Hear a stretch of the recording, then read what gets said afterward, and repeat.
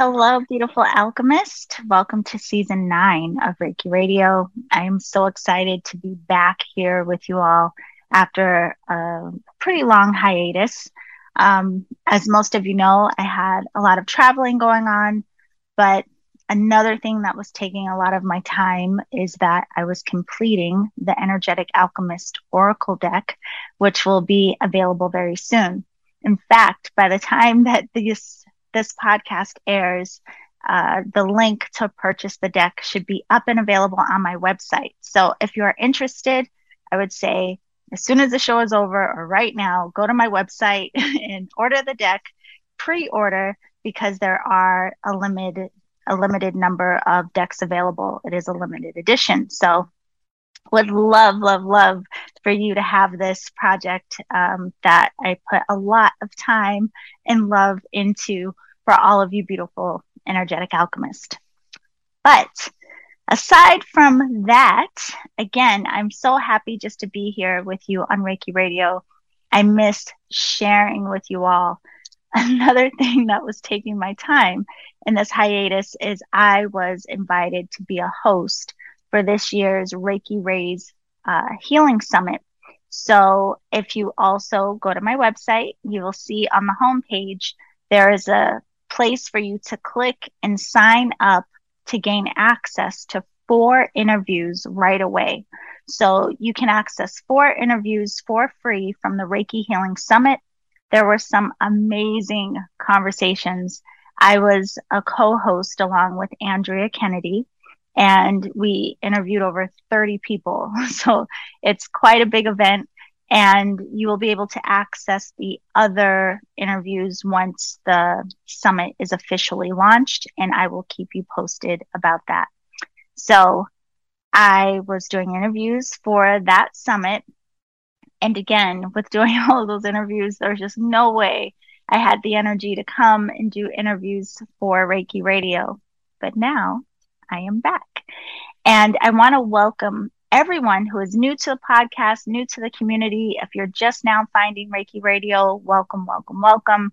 If you have been listening for some time now, thank you for staying with me. Thank you for coming back, because there is so much that I want to share with you this year or this season of the podcast.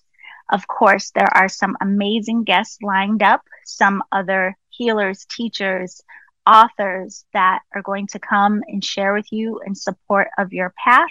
But there will also be some episodes with just me sharing with you about Reiki and the practice, because in a lot of ways, Reiki Radio has been a teaching podcast for a lot of people. So I want to make sure I continue to support you in your practice while also sharing with you the gifts and lessons and teachings of other healers, authors, and practitioners. Okay, so all of that aside, today's interview is with a Reiki practitioner teacher named Nathalie Jaspar. Nathalie is the host of a podcast called Dive Into Reiki, and she and I met a few years ago. She was a guest on Reiki Radio a few seasons ago. I've also been a guest on her podcast, but we also share a teacher in Franz. Franz Stina is both of our teachers. So she and I have had an opportunity to get to know each other in the background. And while we usually have discussions about Reiki from a traditional lens, there was a lot that I learned about Nathalie and her practice. It still relates to Reiki, but some other aspects of her practice that I don't ever really hear her speaking about publicly, or I've at least not had an opportunity to ask her about. So that's exactly what we dive into in this conversation. You will learn how Nathalie has gone into other aspects of training and even her travels to Japan, and what these experiences have poured into her understanding of Reiki. And hopefully what she shares will inspire you. I found it all very fascinating, which is why I asked her to come and have this conversation. So you can learn more about Nathalie and her work through her website, diveintoreiki.com. Again, you can check out her podcast, and all the links, of course, to connect with her are down in the show description. So when you're done listening to the show, you can just go down into the show description, click away, and connect with Nathalie. And don't forget to go to my website to sign up for the 2022 Reiki Healing Summit, as well as get your Energetic Alchemist Oracle deck, because there is just a limited number of copies, and I cannot wait to share more of that with you. So for now, enjoy the conversation with Nathalie, and I will see you on the other side.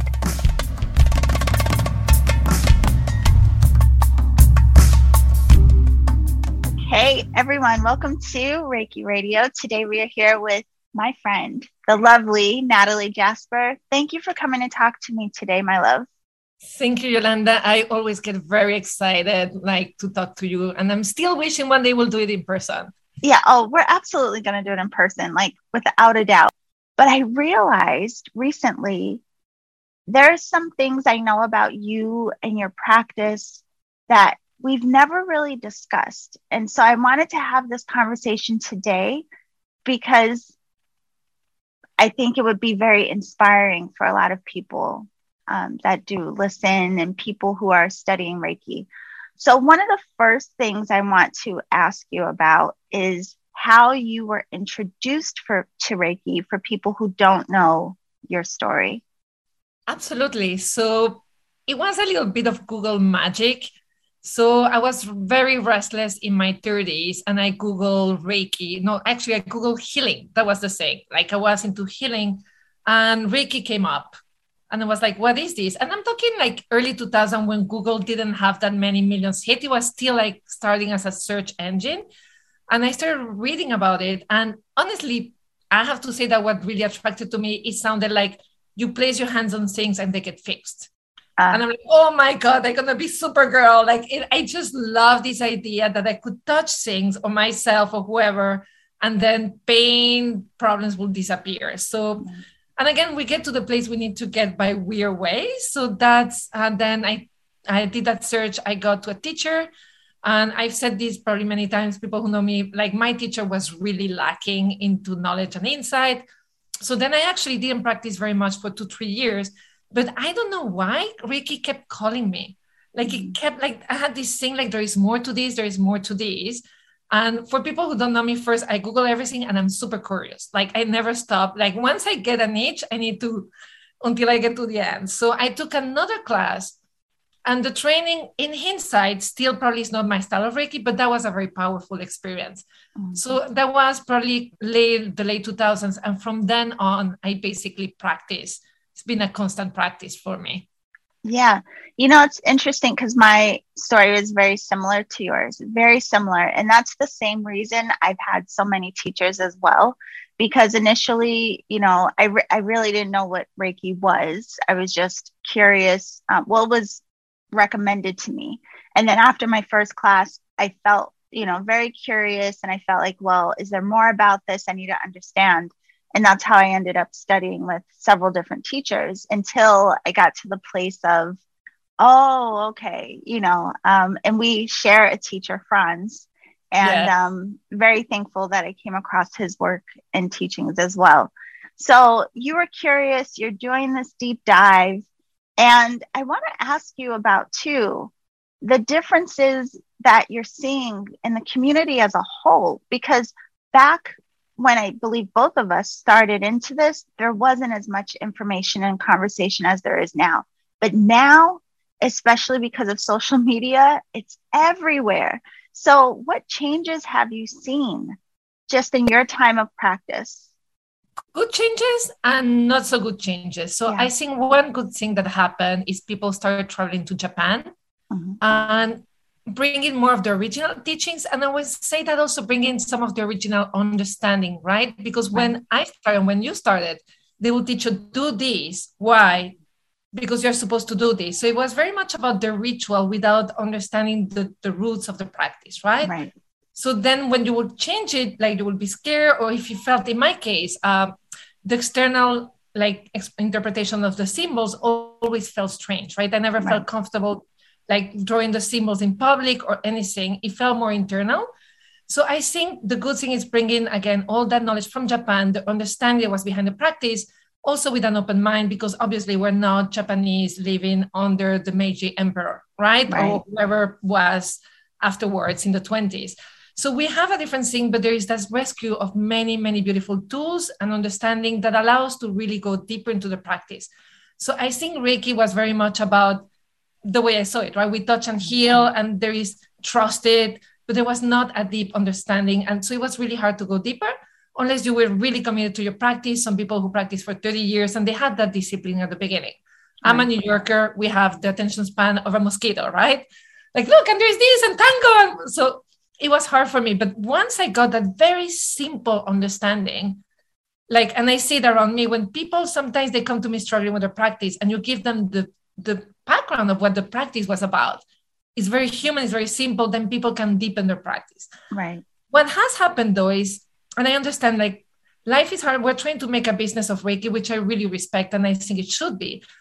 But then we're mixing stuff like life coaching and formulas, like making a living nowadays with inflation. Our cities, unless you're a tiny city, it takes an amount of money. So I think sometimes we're tweaking a little bit what Reiki is, again, because that background hasn't reached everybody else, because it also implies more practice, more training, more discipline, things that usually we don't tie to spiritual practices or healing, right? Because especially with what Reiki was known as, like I give you an attunement initiation and then you can heal the world, right? There was no work involved. That was the attractive part of Reiki. Right.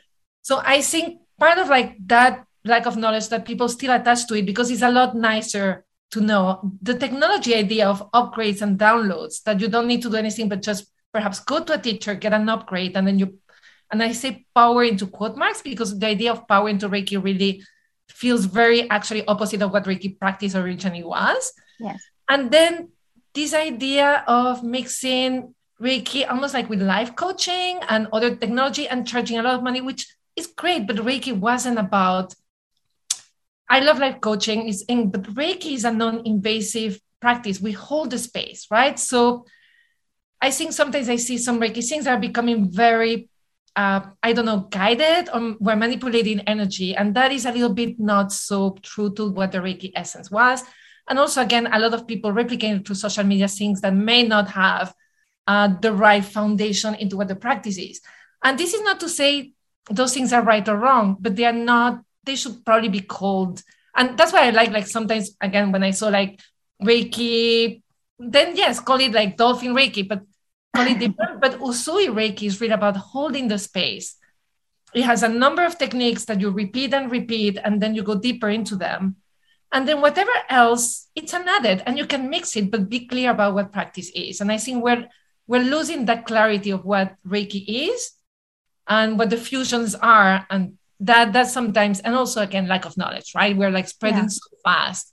And sorry, I went rambling on. I hope No, it did make sense. And it's interesting to me because I remember at,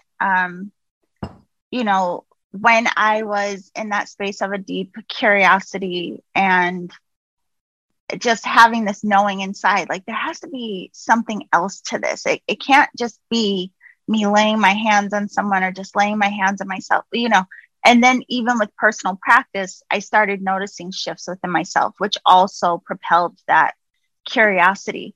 But what I will say is I do think even with now, there's kind of like there's just so many different pathways, I guess you would call it, within the community, right?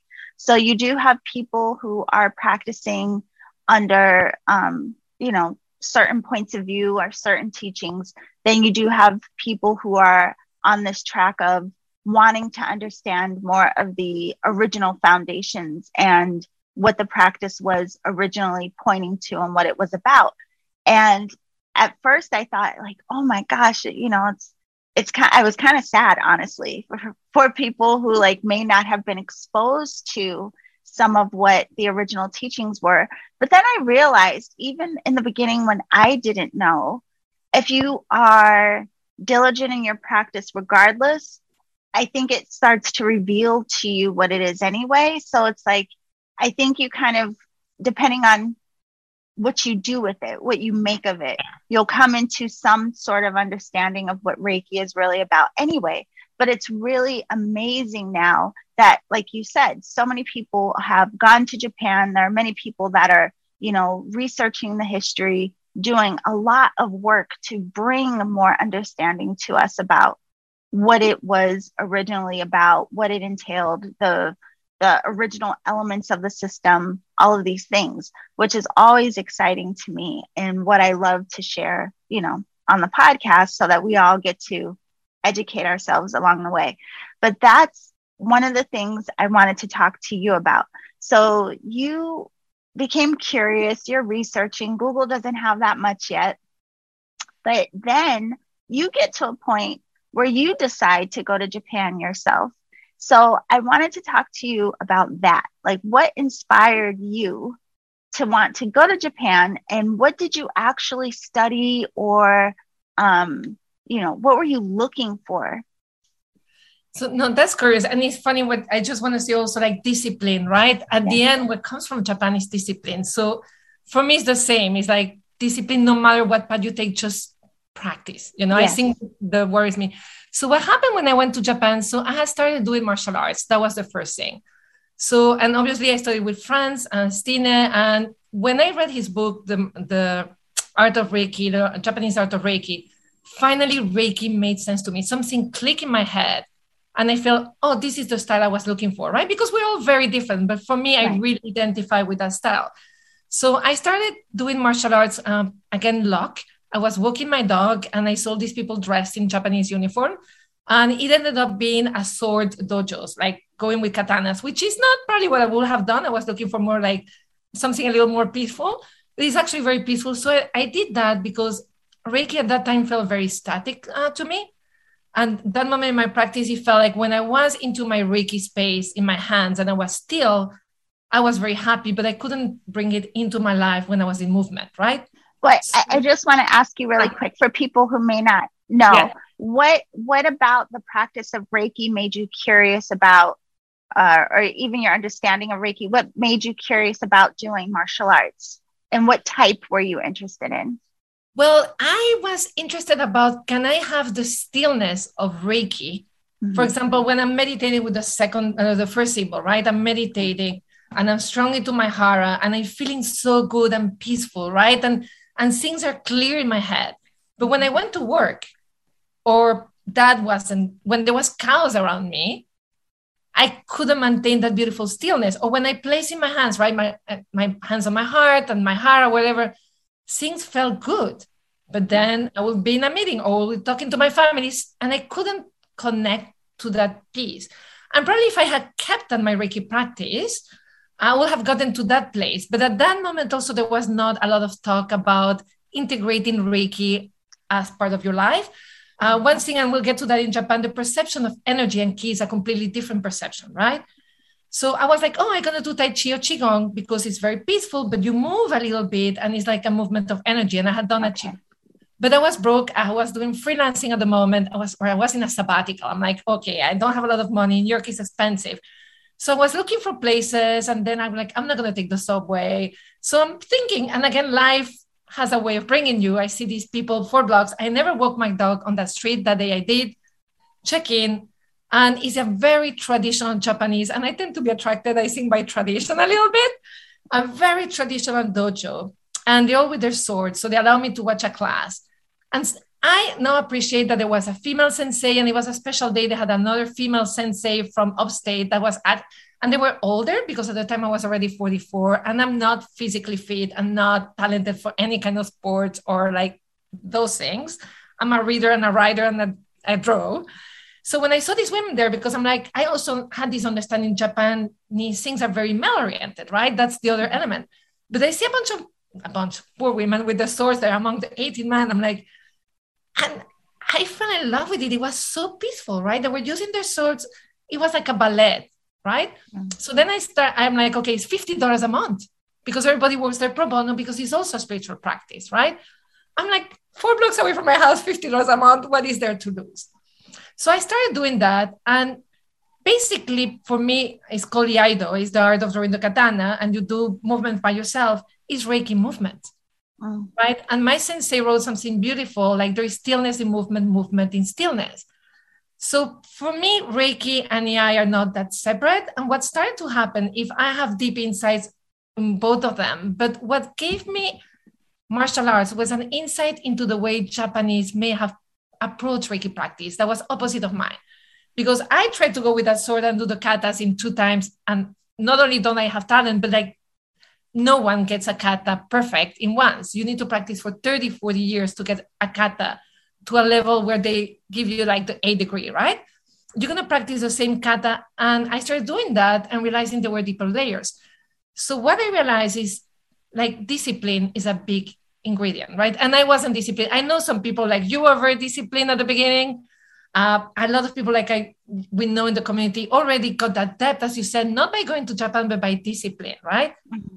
But that approach of repeating the same practice over and over was a gift from martial arts to my Reiki practice that then I started realizing, oh, look what there is to discover. I don't need to do crazy things. I don't need to add.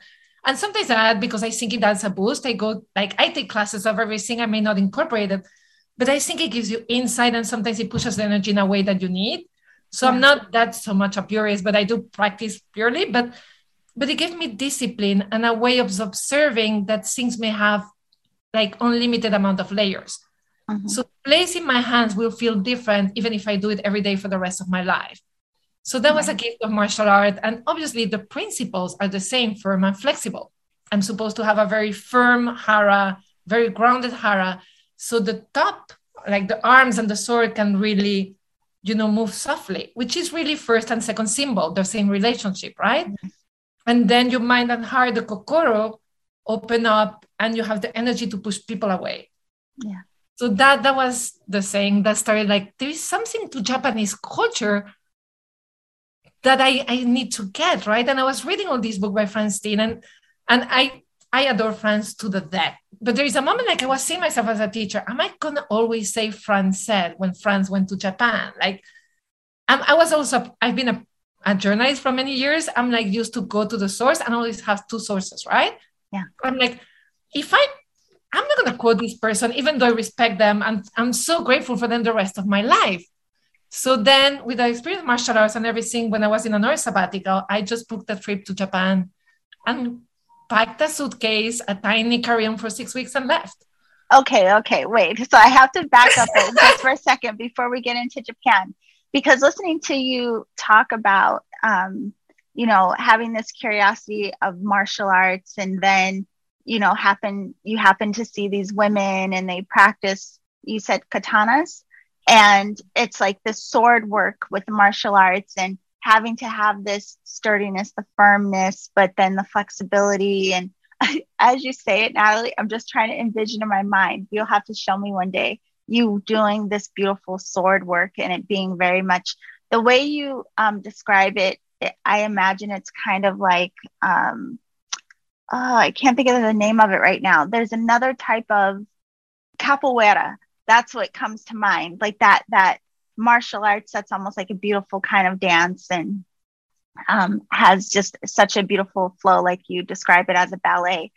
But the thing that really came to mind when you were explaining what this highlighted for you is that element of patience, which I think for a lot of us in this community has been lost, because here, to your point, like when we both started in this, like Reiki classes in of themselves, it was just like a quick thing, like maybe over the weekend, whatever. And then you go home and you practice and then I don't know, but everything is very quick moving. Like we want everything immediately, like, oh, can I do this in one day? Can I learn this whole system in a day? And so there's this impatience that a lot of us have. And I think it's even partially due to not just culturally how everything is quick for us, but the excitement of it all. We just want it really quick and fast. And I think once you come into the practice, there is something about it that does kind of slow you down and helps you to recognize you're only going to understand through the layers of that diligence and taking your time and showing up again and again and again and again. You also remind me of, there's this quote from Bruce Lee, and I'll mess it up, but essentially he said something like he wasn't concerned with someone who learned 10,000 kicks. He was more concerned about the opponent that practiced the same kick 10,000 times, right?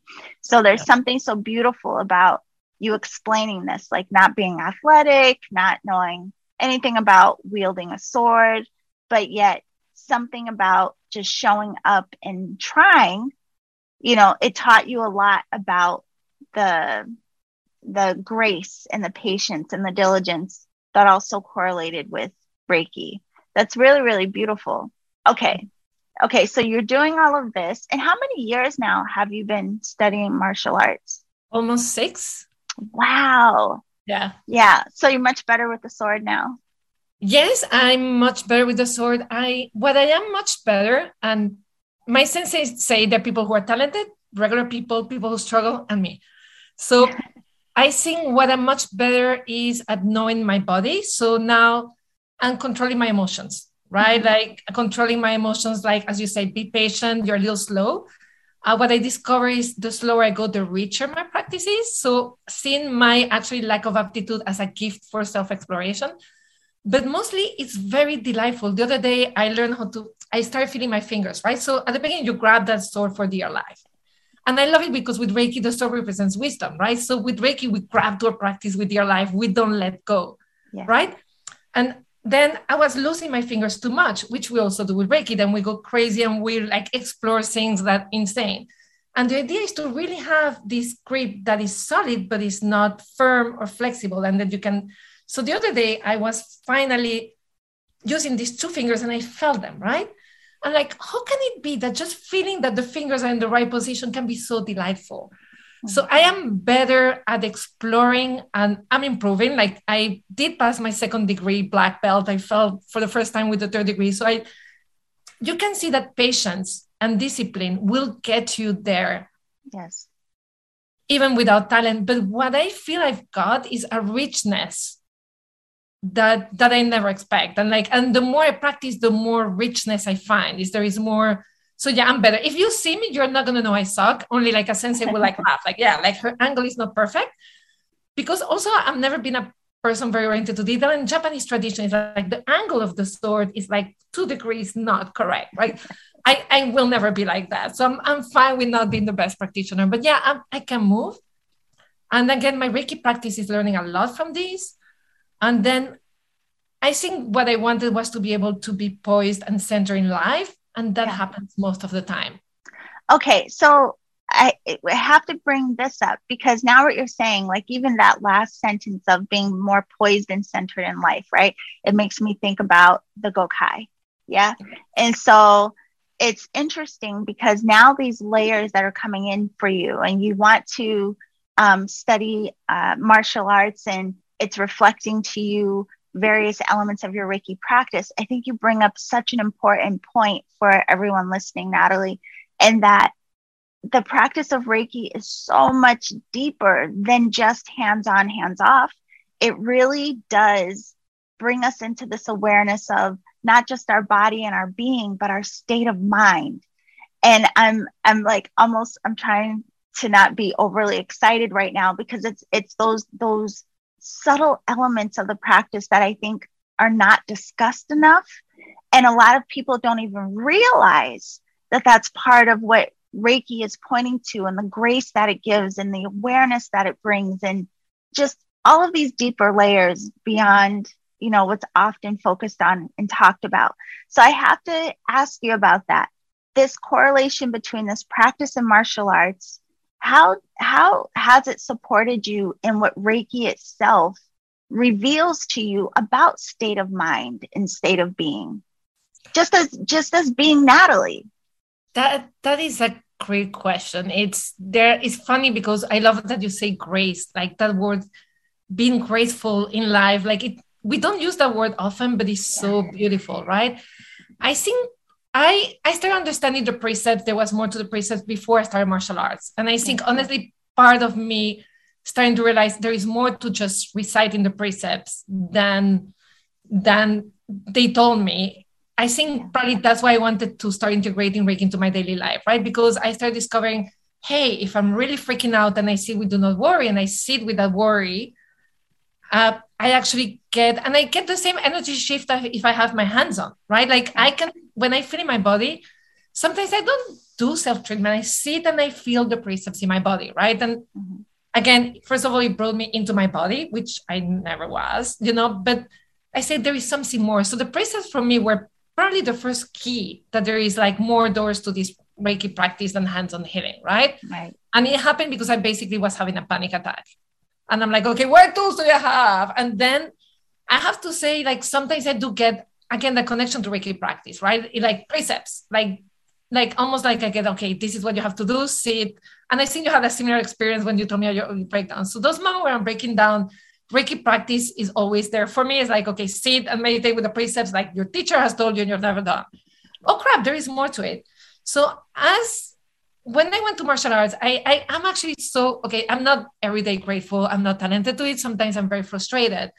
But because I had no talent for it, I either used the precepts or I had to give up, right? Because when you're not the talented one, you get angry, you get worried. But when you have a sword in your hands, you cannot really act out on it, right? And especially when you have one that doesn't cut, everybody else has a sword, and we're all moving together. So you cannot freak out, get angry, move, because someone can get hurt because you're 20, 25 people before pandemic. Now we're like 15 moving together. And some of those swords actually from the senses cut. So there is almost like a limitation. Like you really need to learn how to deal with your anger and your worry, because if not, you're going to get physically hurt. And everybody's very safe, but you still have to you're part of a community moving together, right? So it's not just about you at that moment, because they will probably react in time because they're more aware. But when you're starting, like you realize like, shit, after a few times that you like, sorry about the bad word, but that's what comes to mind.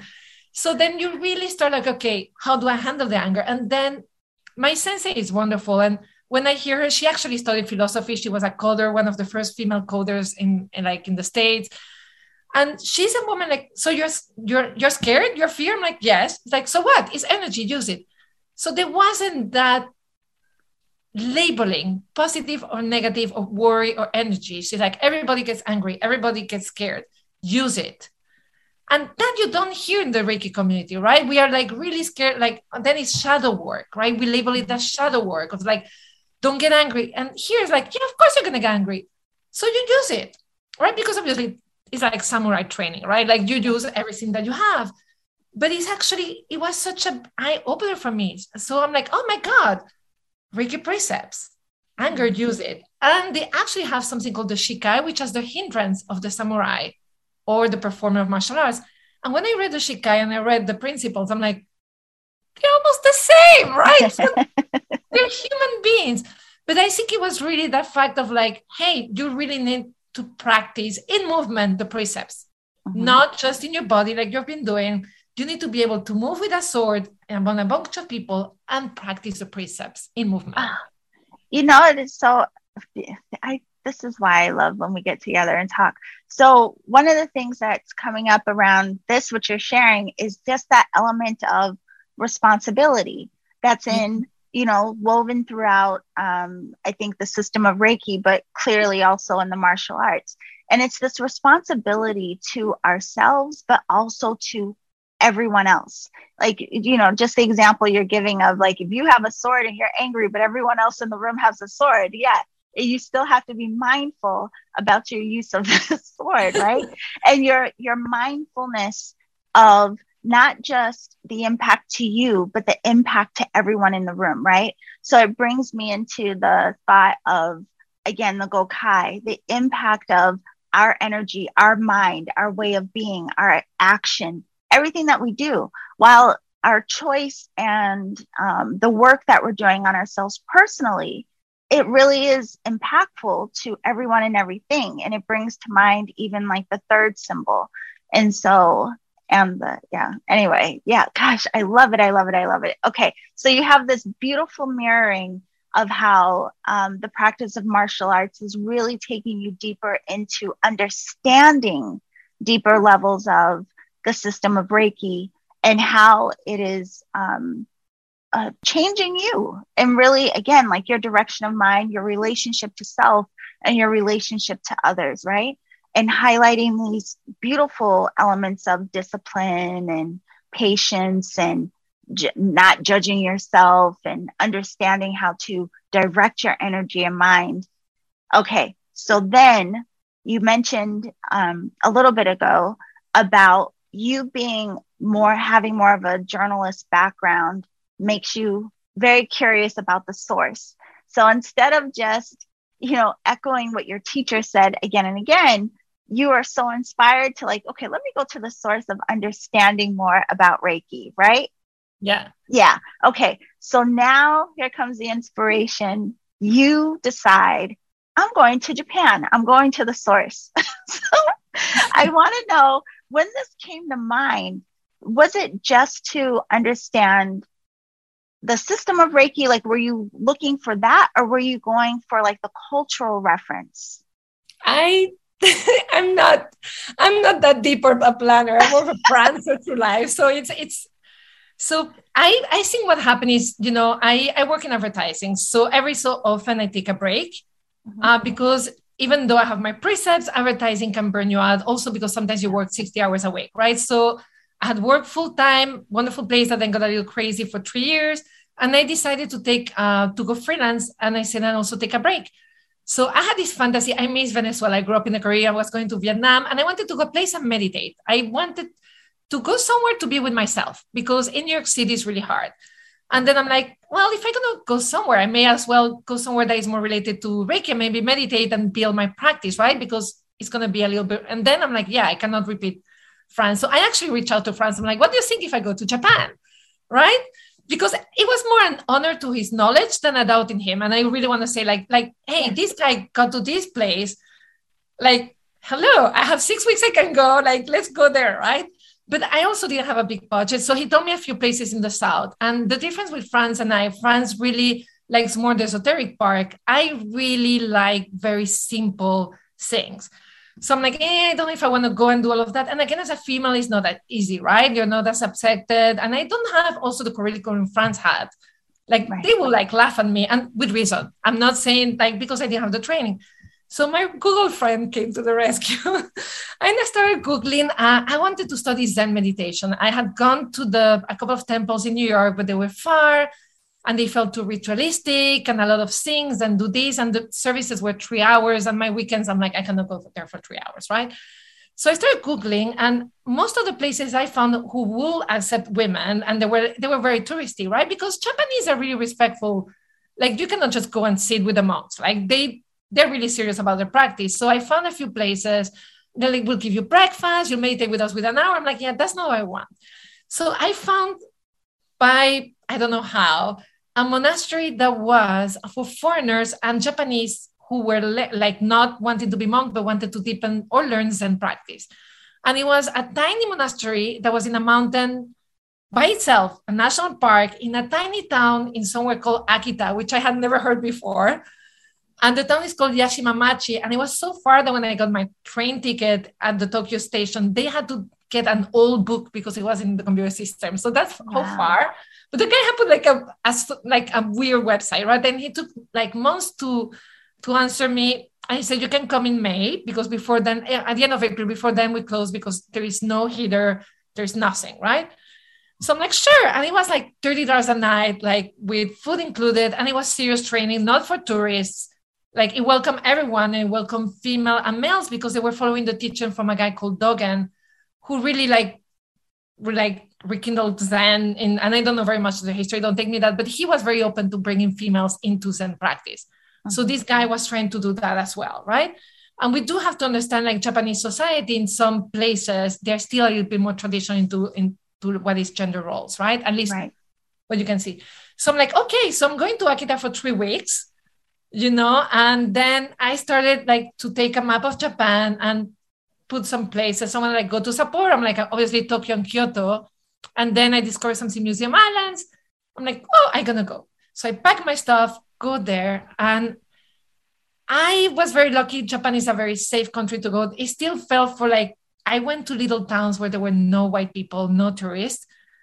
And I think I never went there with the intention of really do the Reiki path, the tourist path. And when I'm going to say it, some people are going to be horrified. I did look for Mikao Usui Memorial Stone and I was a little bit moved. I tried to meditate there. It's really uncomfortable because like cemeteries, they are different. They're a little more crowded and like they're very different kinds. And there is like a different way. They clean the tombs more than put flowers. It's a complete, I think they clean everything, right? And the monks were like, what is she doing? Oh, another one tourist looking for the freaking memorial stone, right? So what happened to me though is when I went to Japan, Japan became my Reiki path. So I didn't do a lot of the touristic things. What happened when I went to Japan, there is a beautiful immersive art exhibition, right? And then it's like nature and man are one, interconnection, key. And what happened is everywhere I went, there was a conscience of interconnection in the art. Ki was an everyday thing. Like we put energy as a very magical, out of world given by other beings or a source. In Japan, we all share that energy as part of everyday life. So I think what Japan gave me was this thing that Ki is not magic, Ki is who we are in a very human way. And then when I went to the monastery, again, I took my 3 trains. There was not even like characters. I still don't know how I got into those trains. Like people were laughing because I was like with my suitcase, like there were no signs. They were all Japanese in the drawing. I just jumped into a train. It's like, yes, Shimamashi. And they're like, hi. And that's how I got there, right? It was a little bit insane. And I will walk around the rice fields and people will almost crash. It's like, what is this woman doing here, right? So when I went to the monastery, the Zen, it was very beautiful. We'll meditate 5 hours a day. But the night was beautiful. It was 1 hour and a half with candles and incense. And the monk, when there was another male, he will stay over. When there were 1 or 2 females, another time it was just myself, he will not stay out of respectfulness, right? Mm-hmm. He will light the candles and will be meditating for 1 hour and a half, 2 hours. But sometimes he will say one message from the Buddha. And like he will say, like when the Buddha, and he will read a passage, but like the Buddha about you don't practice for yourself, you practice for others, right? Mm-hmm. And then we will meditate from 5 to 6 in the afternoon in the mountain, looking at the sacred mountain that was in front of us. And I also was very lucky at the time. So the snow from the mountains were melting and the water was going to the rice fields, right? Mm-hmm. So yes, I didn't go to Makurama. I didn't do a lot of Reiki thing. But when I was in that mountain, in the earth, and I started doing meditation and I could feel the sun melting the snow, having the water falling down and feeding the rice fields, right? Wow. The Reiki kanji came to life, right? That shaman praying for rain, the rain falling into creating the rice and the steam going up. And that for me changed my practice, right? I still don't understand Reiki, so please take it with a grain of salt, but something clicked. And whenever I lose myself in life and I lose connection with my practice, I go back feeling I'm in the mountain. The sun is melting, it's feeding the rice field, and then the rice field is feeding everything else. So I go back, and that for me, I think Japan in itself was really what changed me. It was the experience, and also, for example, the subway, right? Yeah. Here, if someone is old and they're blocking the entrance, we are upset. We push that person, we go over. People will be aware of the other people. And if someone was old, they will not get upset. It's an old person, and will follow and will patiently would. And when they move aware of other people. Mm-hmm. And that awareness of interconnection, right? Of the community, but also of being accountable to your movement, but also doing what you need to do. That discipline, and then that mountain moment. Yes. That really changed my practice. And that's something also, again, my teacher, Francine, he said, Reiki is direct experience. Yes. And I think I'm like, well, then if I want to talk about more Japanese Reiki, I need to have the direct experience. And that direct experience in the mountain was worth the whole trip. That is the most beautiful expression of the Reiki kanji. So I know that some people listening may not know the breakdown of the symbolism within that kanji, but for those who do, that is so beautiful. Just that description of the sun melting the snow on the mountain and that being the spiritual rain coming down to the rice. Oh my gosh, that was the most beautiful description. I hope you paint that, because another part for people listening may not know, she is an artist as well. And yeah, just that is such a beautiful description. Okay, I'll get stuck on that for days. But it's interesting to hear that really what brought you there was this desire to meditate somewhere. You wanted to go somewhere to be with yourself. And it only made sense of like, oh, well, why not go to Japan? And this is where I'm going to go meditate and be with myself. Another clarity was like, so for example, I respect a lot of my mentors and they have the style. There was also clarity like, I probably will never do a training in esoteric Buddhism because I don't want to go on their waterfall. I like simplicity. I like sitting in a mountain and listening to the snow. So it gives you clarity because I think you can practice Reiki in many ways, right? Yeah. I think we all have it, and you mentioned it. Sometimes we'll include the chakras, sometimes we won't, sometimes we'll include a more elaborate ritual, sometimes we won't, sometimes we'll include other elements, right? And for me, what matters is like you respect whatever you do. You kind of know what you're doing and where you're mixing it, and you practice and discipline. In my case, I had to accept like, well, I actually like a very simple practice, and this is who I am, right? So it also gave me that clarity. So yes, I think it was very interesting to also know, like, I don't have the training to be a Miko right now. And I probably don't, it also made me realize like, it was hard to be those 3 weeks without like anything, 5 hours meditating. It's hard. It's not as easy as it seemed by the third week. Like, and also then the monks started bringing alcohol and I don't bring almost alcohol, right? Yeah, like, yeah. They also, their spiritual life is very joyful and it's part of life. For him, cleaning the bathroom was practice. You know? You know, you remind me of too, and I know we have to wrap this up because I could talk to you all day, but I'm so thankful for the conversation. You remind me of how the part of Gyo and like being true to your way, right? And so it seems like a lot of this too really highlights for us, like even within our practice and even you being true to your way of what you were interested in, right? So even though you were going to Japan, inspired to go there for meditation, you still also reached out to Franz because he had gone there, but his way and what his interest was different than yours. You stayed very true to your way and explored what it was that you wanted to experience in Japan. And still, even though you two may have had two very different paths of experience in Japan, what was revealed to you through whatever your practices and adventures were very enlightening for you and your being. So I feel like there's a good message there for all of us. I just can't quite excavate it, but hopefully light bulbs are going off for people. But I think it's interesting what you say, right? Like, and again, it's not about disrespect because I barely like admire more people. Like, you know, I like people in general, but I really admire him and all of that. But I am a little bit more streetwise. I always said that. Like, I'm not that disciplined. I'm a little bit more like bohemian. But I think for me, like, the lesson is everything is a Reiki lesson, right?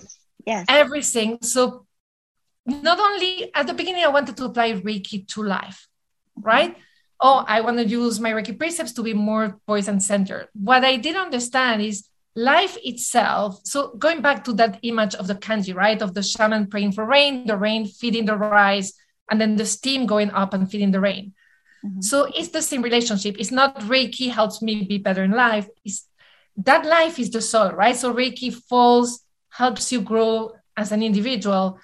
But then those challenges that you face through Reiki are the ones that feed your Reiki practice, right? So for me now, it's different. It's like Reiki and life are one. Yes.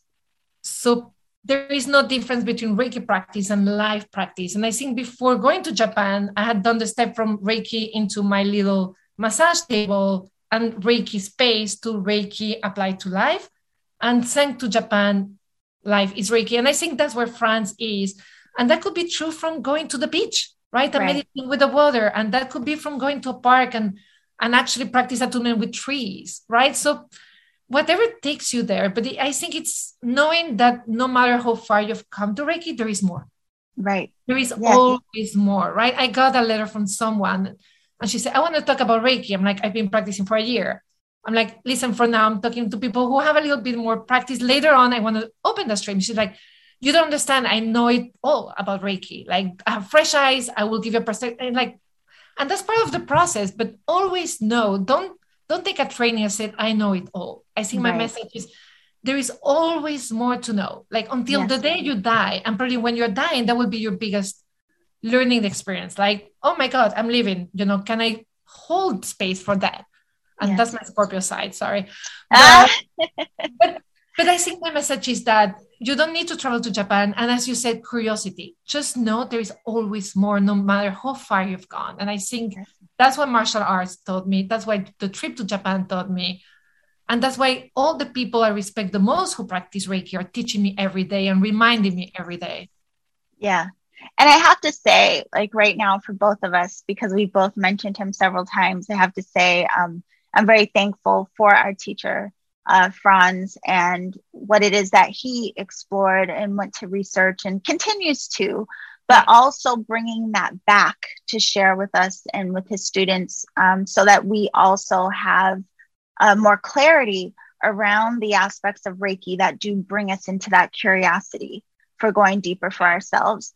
And even that with you, Nathalie, again, like so glad that our paths crossed. I kind of know in my mind how, but I don't know, it doesn't even matter. But I'm so glad that you and I have been able to develop this friendship and have the conversations we have, because that also, again, I think that's one of the beautiful things I love about this community is how much our individual practices through our exchange in these conversations helps us each to go deeper into this understanding of this beautiful system that we call Reiki. Yeah. I'm so grateful I met you too, because you have brought so many valuable insights to my life as well, right? And I think is the non-judgment. You are able to hold the space for whatever we say with no judgment. Yeah. But you also have clear guidance, right? You can guide when things go out of control. And that's something I really admire. And I think we met because I love your podcast so much. I actually reached out to send you my book. I'm like, oh my God, I love this podcast so much, Reiki Radio. I was like, really, because for me, you were a same voice. I was looking for again, diversity of voice. I'm like, she makes sense to me. Like there is depth there. So that's another tip probably when you hear someone and they make sense to you, find out more, right? Maybe you can train, you can mentor. Nowadays, there are a bunch of online Reiki circles. I'll reach out to the community. And again, as you saw in Japan or my dojo, that community working together, right? Yes. Beautiful. And that's the thing, the working together, which is why I know we both have been so inspired to share and, hold spaces. And I want to bring that up as well, because you do have your books. You also have a podcast, Dive into Reiki, and you also have a Patreon. We both have our online communities that we've created through Patreon. So I want to make sure that people know how to connect with you, how to work with you, check out your podcast, all of the beautiful offerings you have. So I'm looking at my bookcase because I'm like, God, I should have grabbed your book so I could actually show it. Could you say the name of your book, which I will put down in the show description? Of course. So the book is a very tiny illustrated book that has the basic meditations. And again, it has a lot of explanation from the Japanese influence. It's called Reiki as a Spiritual Practice, an illustrated guide. And it's on Amazon. It's actually available in 5 languages right now. So if you speak German, Portuguese, Spanish, or French, it is in your language as well. And then all the rest is just dive into Reiki, either on YouTube or the podcast apps or Instagram. I'm mostly active on Instagram and then on the Patreon. And again, it's probably an approach about practice and discipline, about we take some core Reiki things and then we unravel layers. And I teach people how to, again, I was taught at the dojo how to take a practice and see it from different angle and deconstruct and reconstruct to get insight. So we do a lot of the way they teach martial arts, but with Reiki techniques. And it's kind of fun. Yeah. It's a little bit different, but yeah.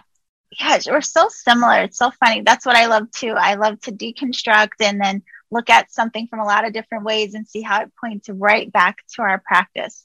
So again, I'm so thankful that you took the time today, Nathalie, to have this conversation. I'm sure it will inspire many, many people. And for everyone listening, you can check out Nathalie and her work. Just go to Dive into Reiki. Make sure to go to the Dive into Reiki podcast on all of the podcast platforms.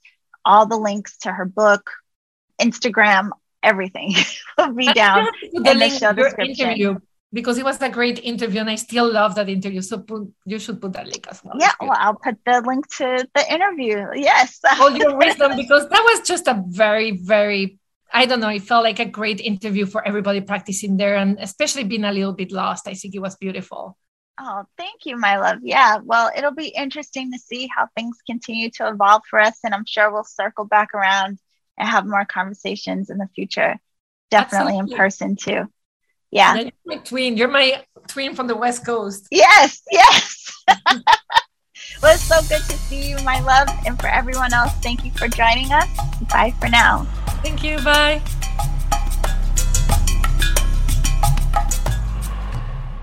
Okay, beautiful alchemist. I want to thank you so much again for being back with me for season 9 of Reiki Radio. There's so much that we are going to explore together this season, so much to share to support you in your practice.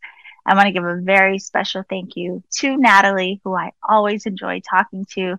Thank you for sharing your experiences going to Japan. Thank you for sharing with us about the martial arts and how that has also contributed to your practice. All very fascinating.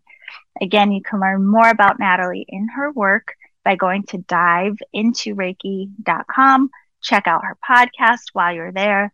And don't forget about the Energetic Alchemist Oracle deck. It is a limited edition deck, and there's so much more I'm going to share about it. But pre-order now so that your copy is available for you. I look forward to seeing you all again next week. And remember to always journey in love.